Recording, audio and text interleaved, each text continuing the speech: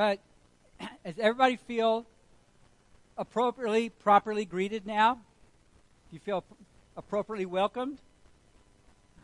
Celebrated? Let me just think.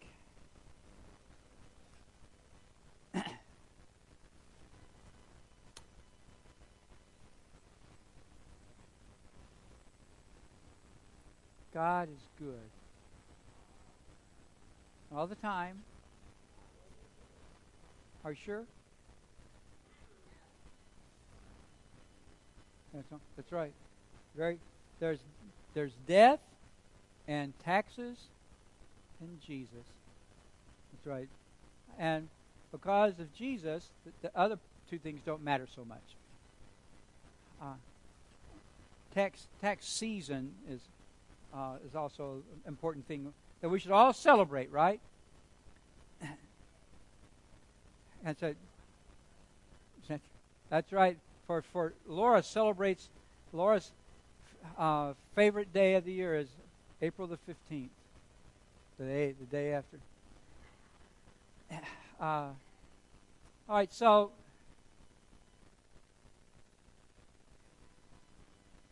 that's really interesting. Somebody did a survey a few years ago, and I forget what it was. I think it was one of those. They went and surveyed a bunch of experts. An expert is somebody who comes from farther than 80 miles away and carries a briefcase, right? But some famous experts who were well respected in their field, whether it was picking stocks or predicting social, cultural trends, people who make all of their money from being all of this experience and all of this study for how they did their job, and they were given a list of propositions of project 5 years out in the future, 10 years out in the future. I forget what it was. And based on your best experience, what do you predict this outcome is going to be? You're the experts. You're the ones who write the articles. You're the ones who write the books. You're the ones who have the reputation. 5 years out in the future, when they went back and tabulated the outcomes, 90% of them were wrong. And the reason that they were wrong was because they were so certain that they were right that they didn't do the proper research, and they missed big trends. They missed big indicators. They felt like because they were certain and they knew the right answer and the right outcome, that they didn't have to be like mortal people and stop and do research and ask good questions and do their due diligence. 90% of them were wrong. It would have been, in the words of the people who compiled the report, it would actually, a monkey throwing a dart at a dartboard would have had a better chance of being right than any of the folks who did the research, because they were so sure that they were right that it never occurred to them that they could be wrong. Here's a picture. Have you seen this? I think this is the same picture that's in the Capitol, hanging in the Capitol. And Davy Crockett he's famous for a lot of things, but there's one particular quote that he's known for, and it's this: "I leave this rule for others when I'm dead. Be always sure you're right. Then go ahead. Be always sure that you're right. Then full speed ahead. Be always sure you're right. Then go ahead." That was his motto. Except it was, and sometimes his personal battle cry. Except he would shorten it when he was in the battle, or when he was engaged in some kind of conflict. He would just shout out, Go ahead. That's sound advice, but have you ever been absolutely, positively convinced that you were right, so you went ahead and you kept going ahead and you kept going ahead only to eventually discover that you were terribly, tragically wrong? Have you ever had that experience? Chuck's had that experience. So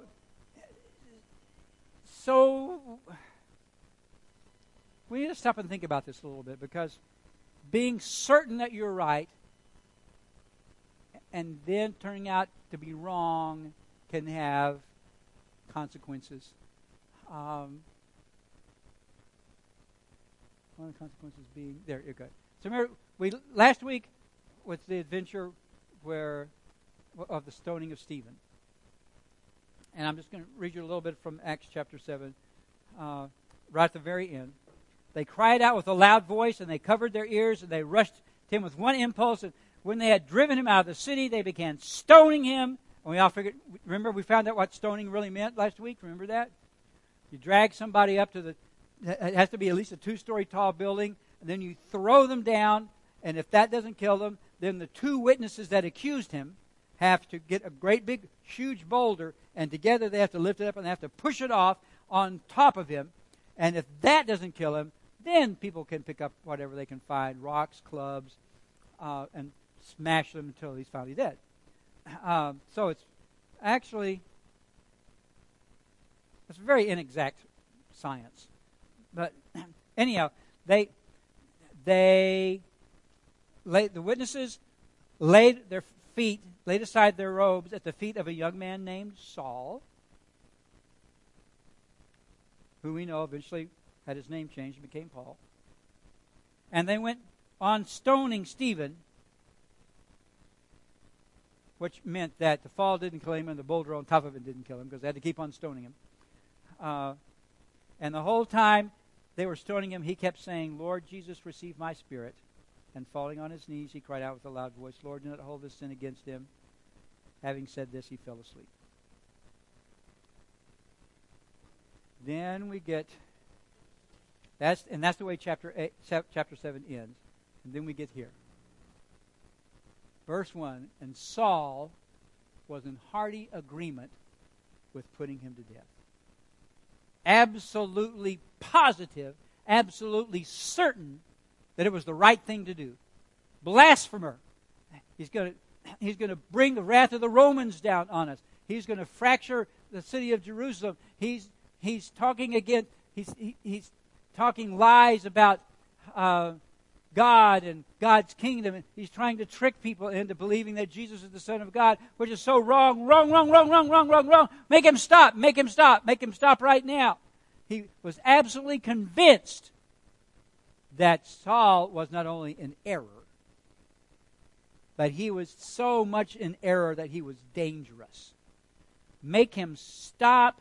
Make him stop. And on that day, a great persecution began against the church in Jerusalem. And they were all scattered throughout the regions of Judea and Samaria, except the apostles, who were hunkered down in the upper room somewhere. And then some devout men buried Stephen and made lamentation over him. But Saul began ravaging the church, entering house after house and dragging off men and women, and he would put them in prison, throw them in prison, where who knows what happened to them after that. Because remember, the precedent had been set, right?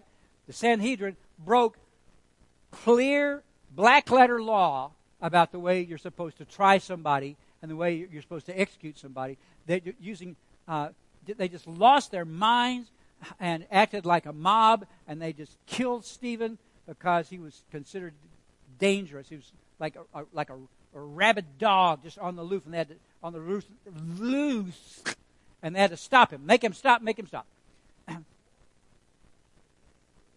That's right. And so they, but once you set that precedent, once you have crossed a line, that you shouldn't have crossed, sometimes you don't find your way back. Sometimes you don't know how to get back. And so they escalated and started arresting everybody they could find. Paul, so Paul was a protege of Gamaliel.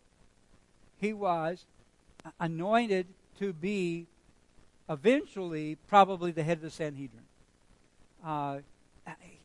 He was the golden boy of the next generation of the leaders of Judaism. And he felt a lot of responsibility, I'm sure, to keep the faith pure and to keep the faith safe. And so he was right out there leading the charge. And all the rest of the Pharisees and the Sadducees were just saying, look at him.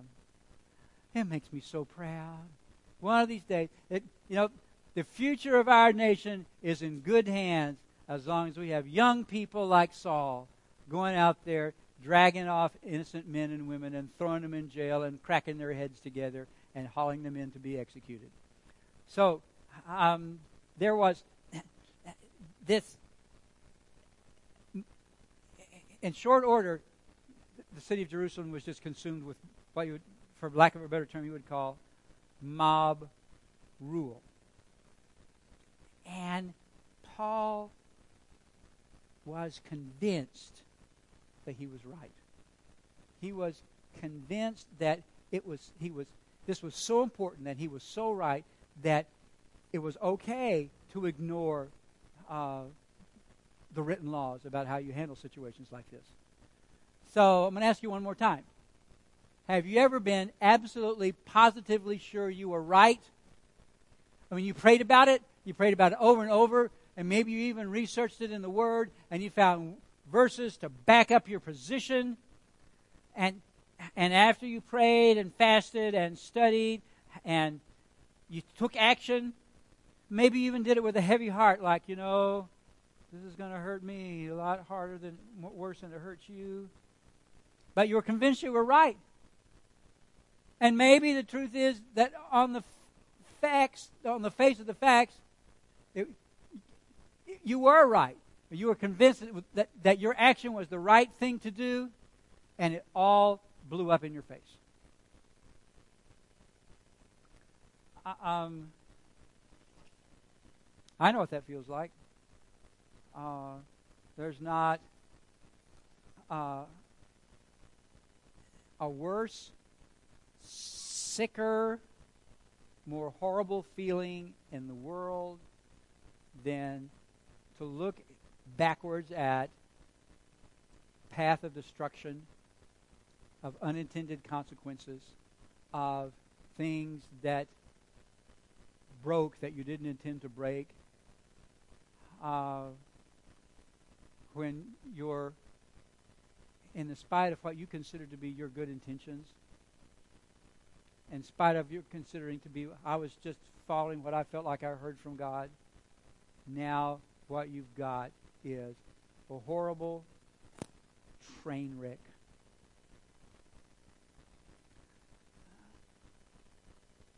It took Paul a long time to realize what he'd done. But because Paul had what I'm just going to call as a resume of righteousness, which he gave to us over in Philippians chapter 3. He says, if anybody else has a mind to be confident in the flesh, be confident in their accomplishments, and their abilities, and their qualifications, like, I'm the expert. Hi, I'm Saul, and I'm here to help you. Just follow my lead because I'm the expert here.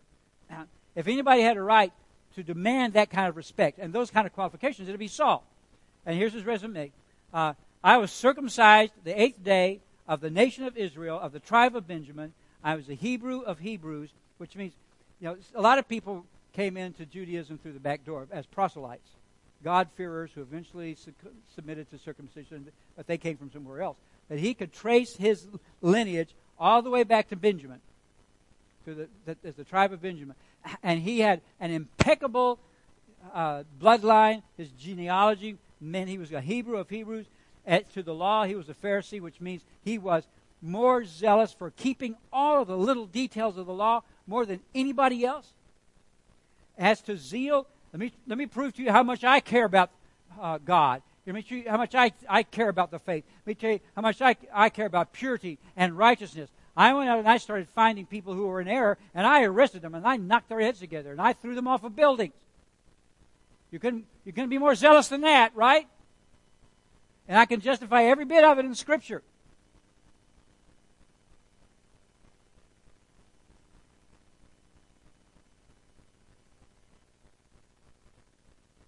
I like this. As a persecutor of the church, as to the righteousness which is in the law, found blameless, which means that the people who knew Saul best could not find any evidence in his life that he had ever broken a single law. Blameless. What blameless means, no, not even a little tiny one.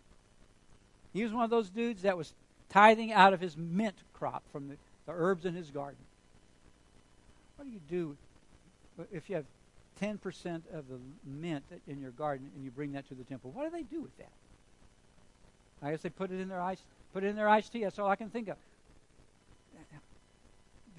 I guess so. So it wasn't for Saul and his mint garden that they would be lacking, I suppose. But I mean, now Saul, as we later find out, was breaking all sorts of laws, but they were the laws that were in his mind.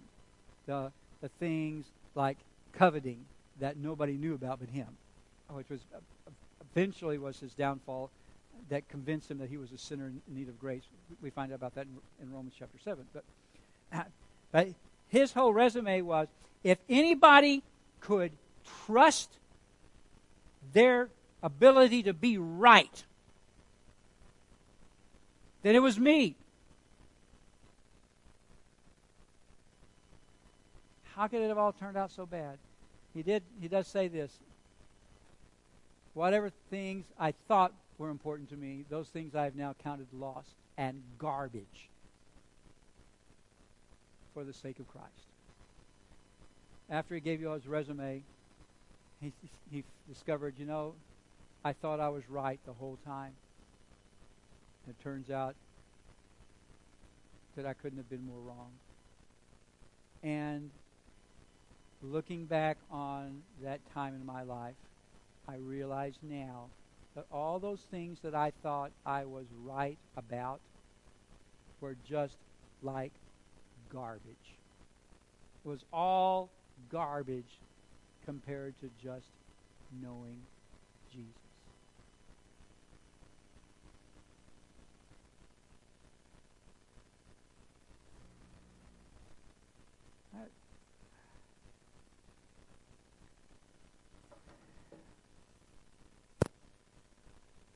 Let's see if I can make this make sense.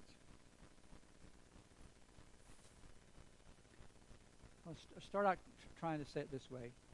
There is no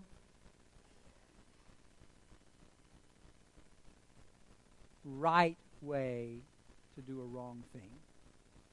There is no right reason for doing a wrong thing.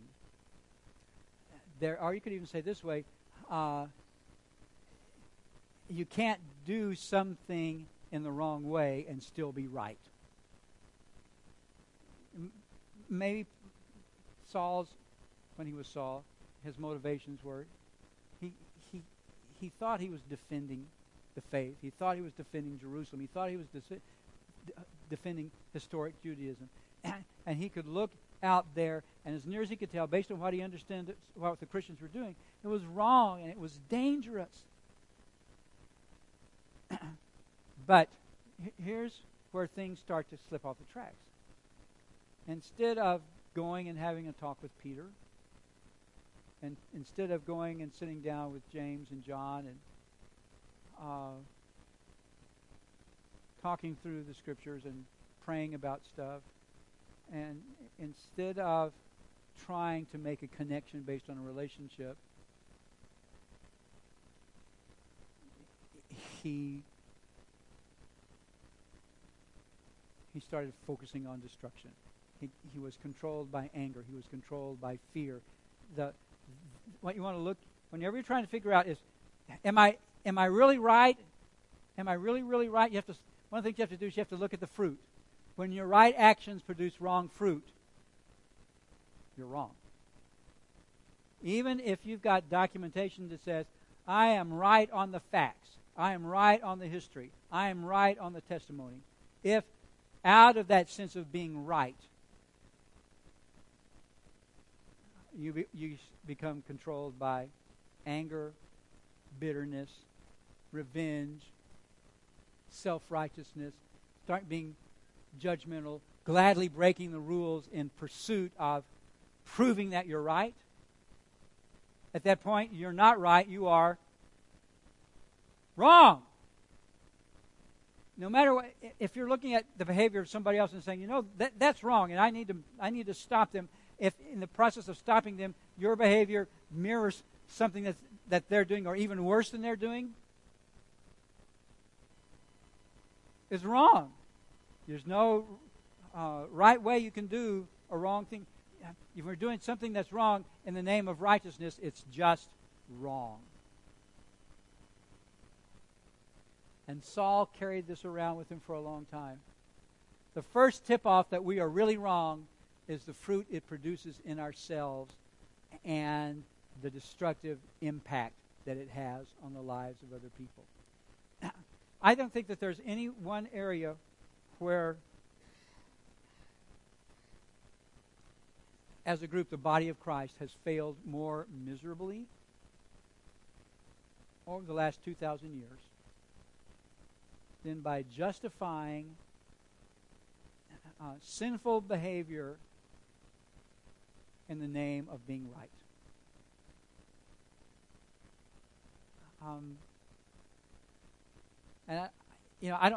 I could give you lots of illustrations from history. I could give you, we could talk about the Crusades. We could talk about the Inquisition. We could talk about the zillion different ways that the Reformation turned believers into soldiers who got crosswise with armed battles between Calvinists and Arminians.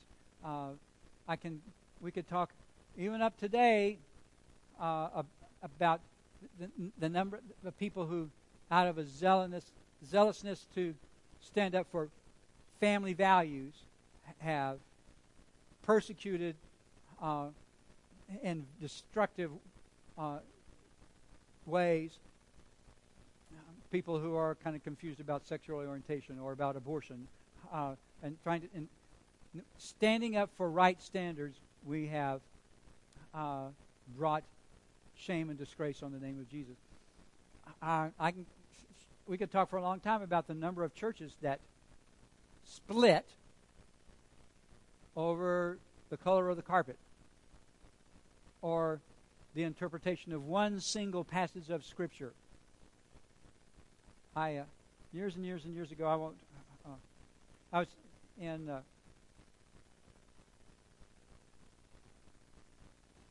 I had an opportunity to take the first 2 tracks of the Doctor of Ministry program in Church Evangelism at Fuller Seminary. And so we studied a lot about evangelism.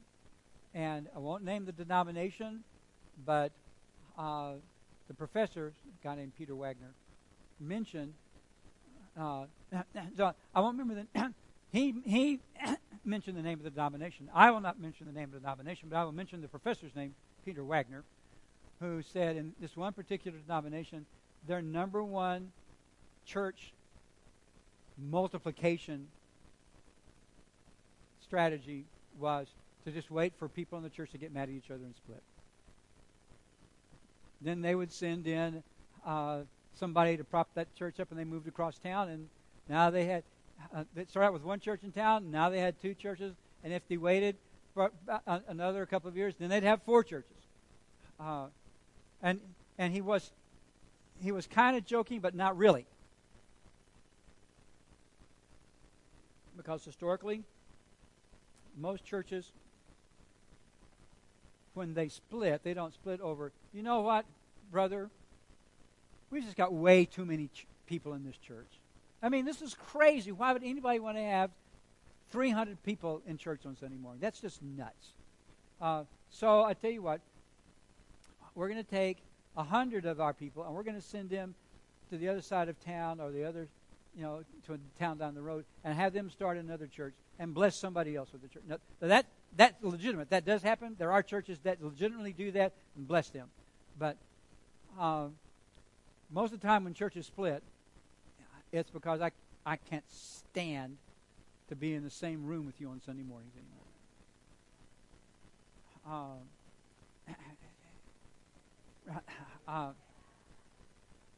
So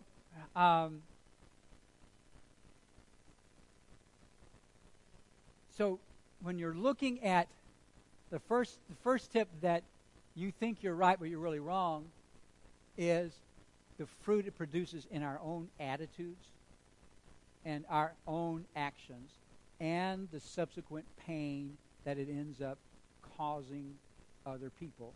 Because since I'm right and you're wrong, that justifies me being able to treat you in a way that is not gracious or loving, or in a way that is not loving or patient or kind or gentle or good or faith. I mean, you see where I'm going?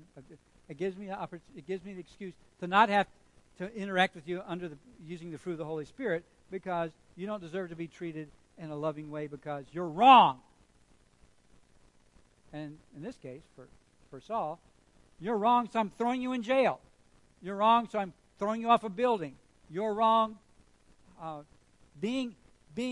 Once we made up our mind that we are right, and we take David Crockett's advice, be right. If you're sure you're right, go ahead. You may be just walking off a cliff. So what's the remedy? 1 Corinthians 15, Paul kind of tells the rest of the story. We're going to get to the road to Damascus later on in the book of Acts, so I won't have to tell that part. But this, as he's writing to the Corinthians 25 years later, he's talking about all the people that got to see Jesus face to face, including him. I am the least of the apostles and not fit to be called an apostle because I persecuted the church. But by the grace of God, I am what I am. And his grace toward me did not prove vain. In the midst of the evil things that Paul did in the blindness of being right, being convinced that you're right, let's just make sure one thing's perfectly clear. Being motivated out of a sense that I know I'm right, so I'm going ahead, can sometimes be, sometimes you just have to do that, and you have to stand alone. But it can also be one of the most blinding experiences. Because just like those experts I told you about at the beginning, once you're already convinced that you're right, you quit thinking. You quit being open to alternate points of view. You dig into your position. You look at ways to protect your side instead of being open to learning new stuff.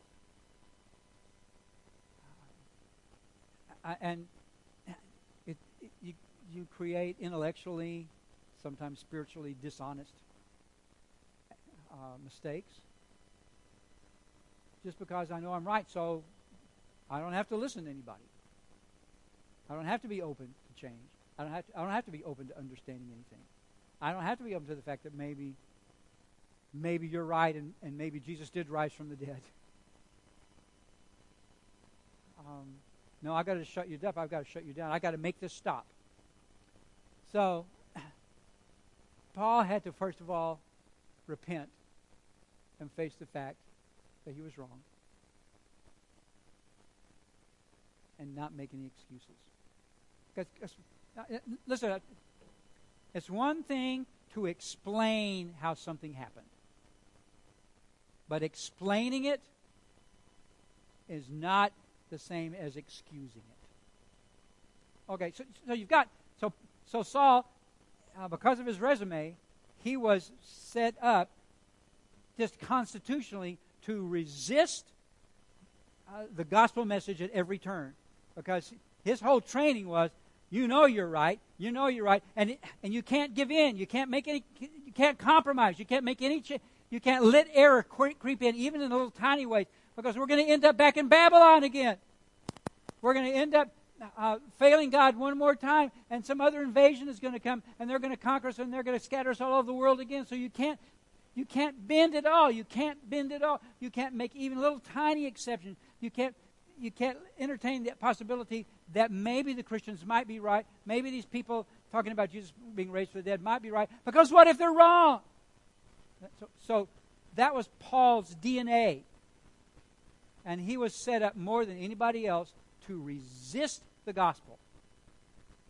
He was trained. He was like the spiritual watchdog. Rawr, rawr, rawr, rawr.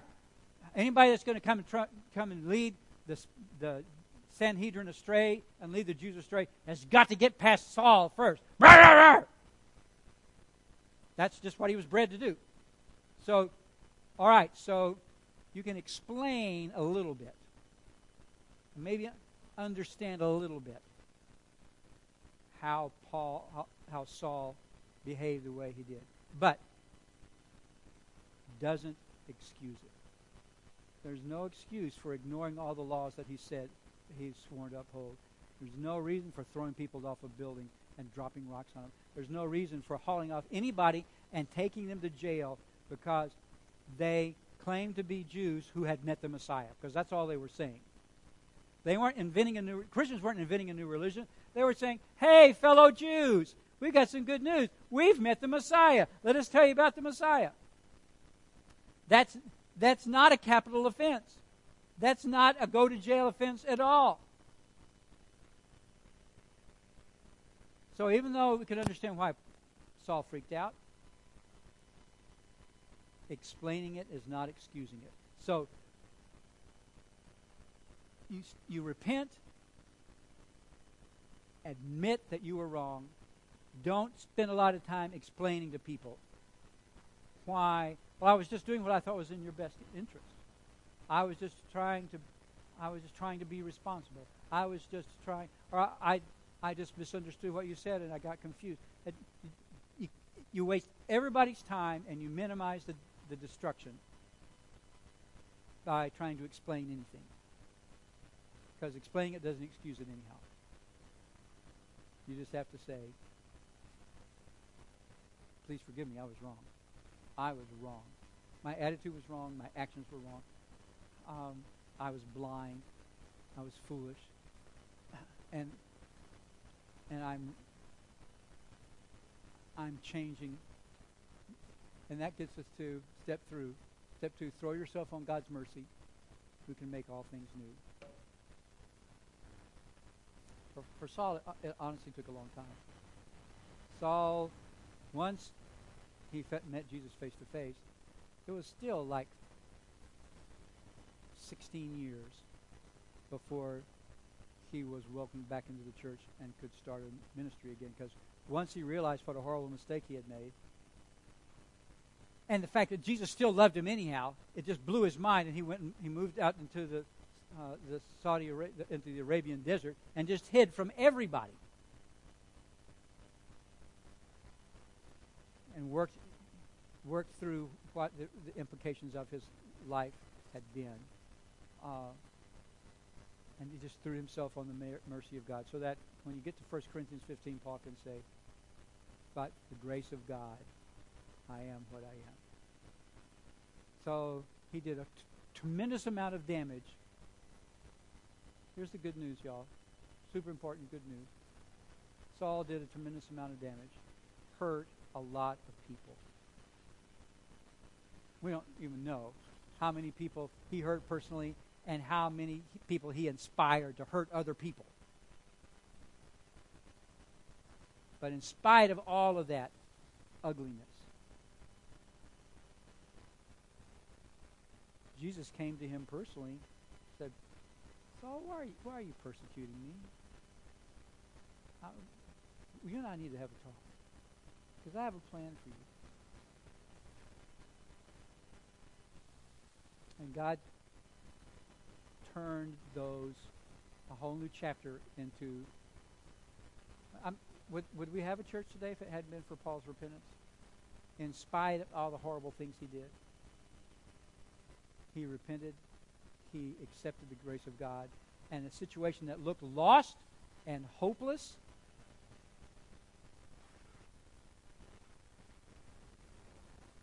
like it's all over with now. It can never turn back. We can never go back. It can never be fixed. It's broken and ruined forever. God took and he redeemed that thing and turned Paul into a force controlled by the Holy Spirit that birthed the church outside of Jerusalem. The church, you can make an argument that the church would have never thrived past Jerusalem and maybe just died out if God hadn't redeemed what Paul had done and given him 30 years of fruitful ministry all around the Mediterranean. So, but it all started with Paul repenting and saying, God, please forgive me for thinking it was more important to be right than it was to be controlled by your Holy Spirit and let your power flow through me. So,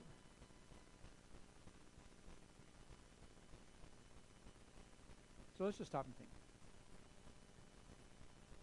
Is there any place in your life, either right now or maybe in the past, I don't know, is there any place in your life where you might possibly have been blinded by the conviction that you were right,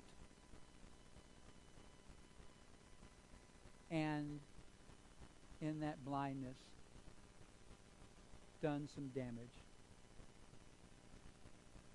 that God now would like to heal? God would like to heal in you, maybe heal in the people that were impacted by the way you behaved under that blindness. You understand, nobody's questioning your motives. Nobody's calling you an evil. Nobody's calling you demonically oppressed. We're just saying that you thought you're right, and it turns out you're wrong. And maybe you've been thinking all these years, there's nothing I can do about it now. Anyhow, can't change the past, can't change anything. I just have to live with it. Besides, I was right. What was I supposed to do? I was right. The difference between being right on the principles and right on the attitude. Right in the principles, right on your actions. If the fruit of the Holy Spirit didn't come out of that thing, then it wasn't right. You weren't right. You can't be right. But you can surrender to the power of the Holy Spirit now. And you can repent of that. And you can ask Jesus to fill you with the Holy Spirit in a way that can start to bring redemption and healing to things that were broken. And it's as simple as saying this: Lord Jesus, thank you for opening my eyes today to see that being right isn't enough. Lord Jesus, please forgive me for my blindness and my rebellion.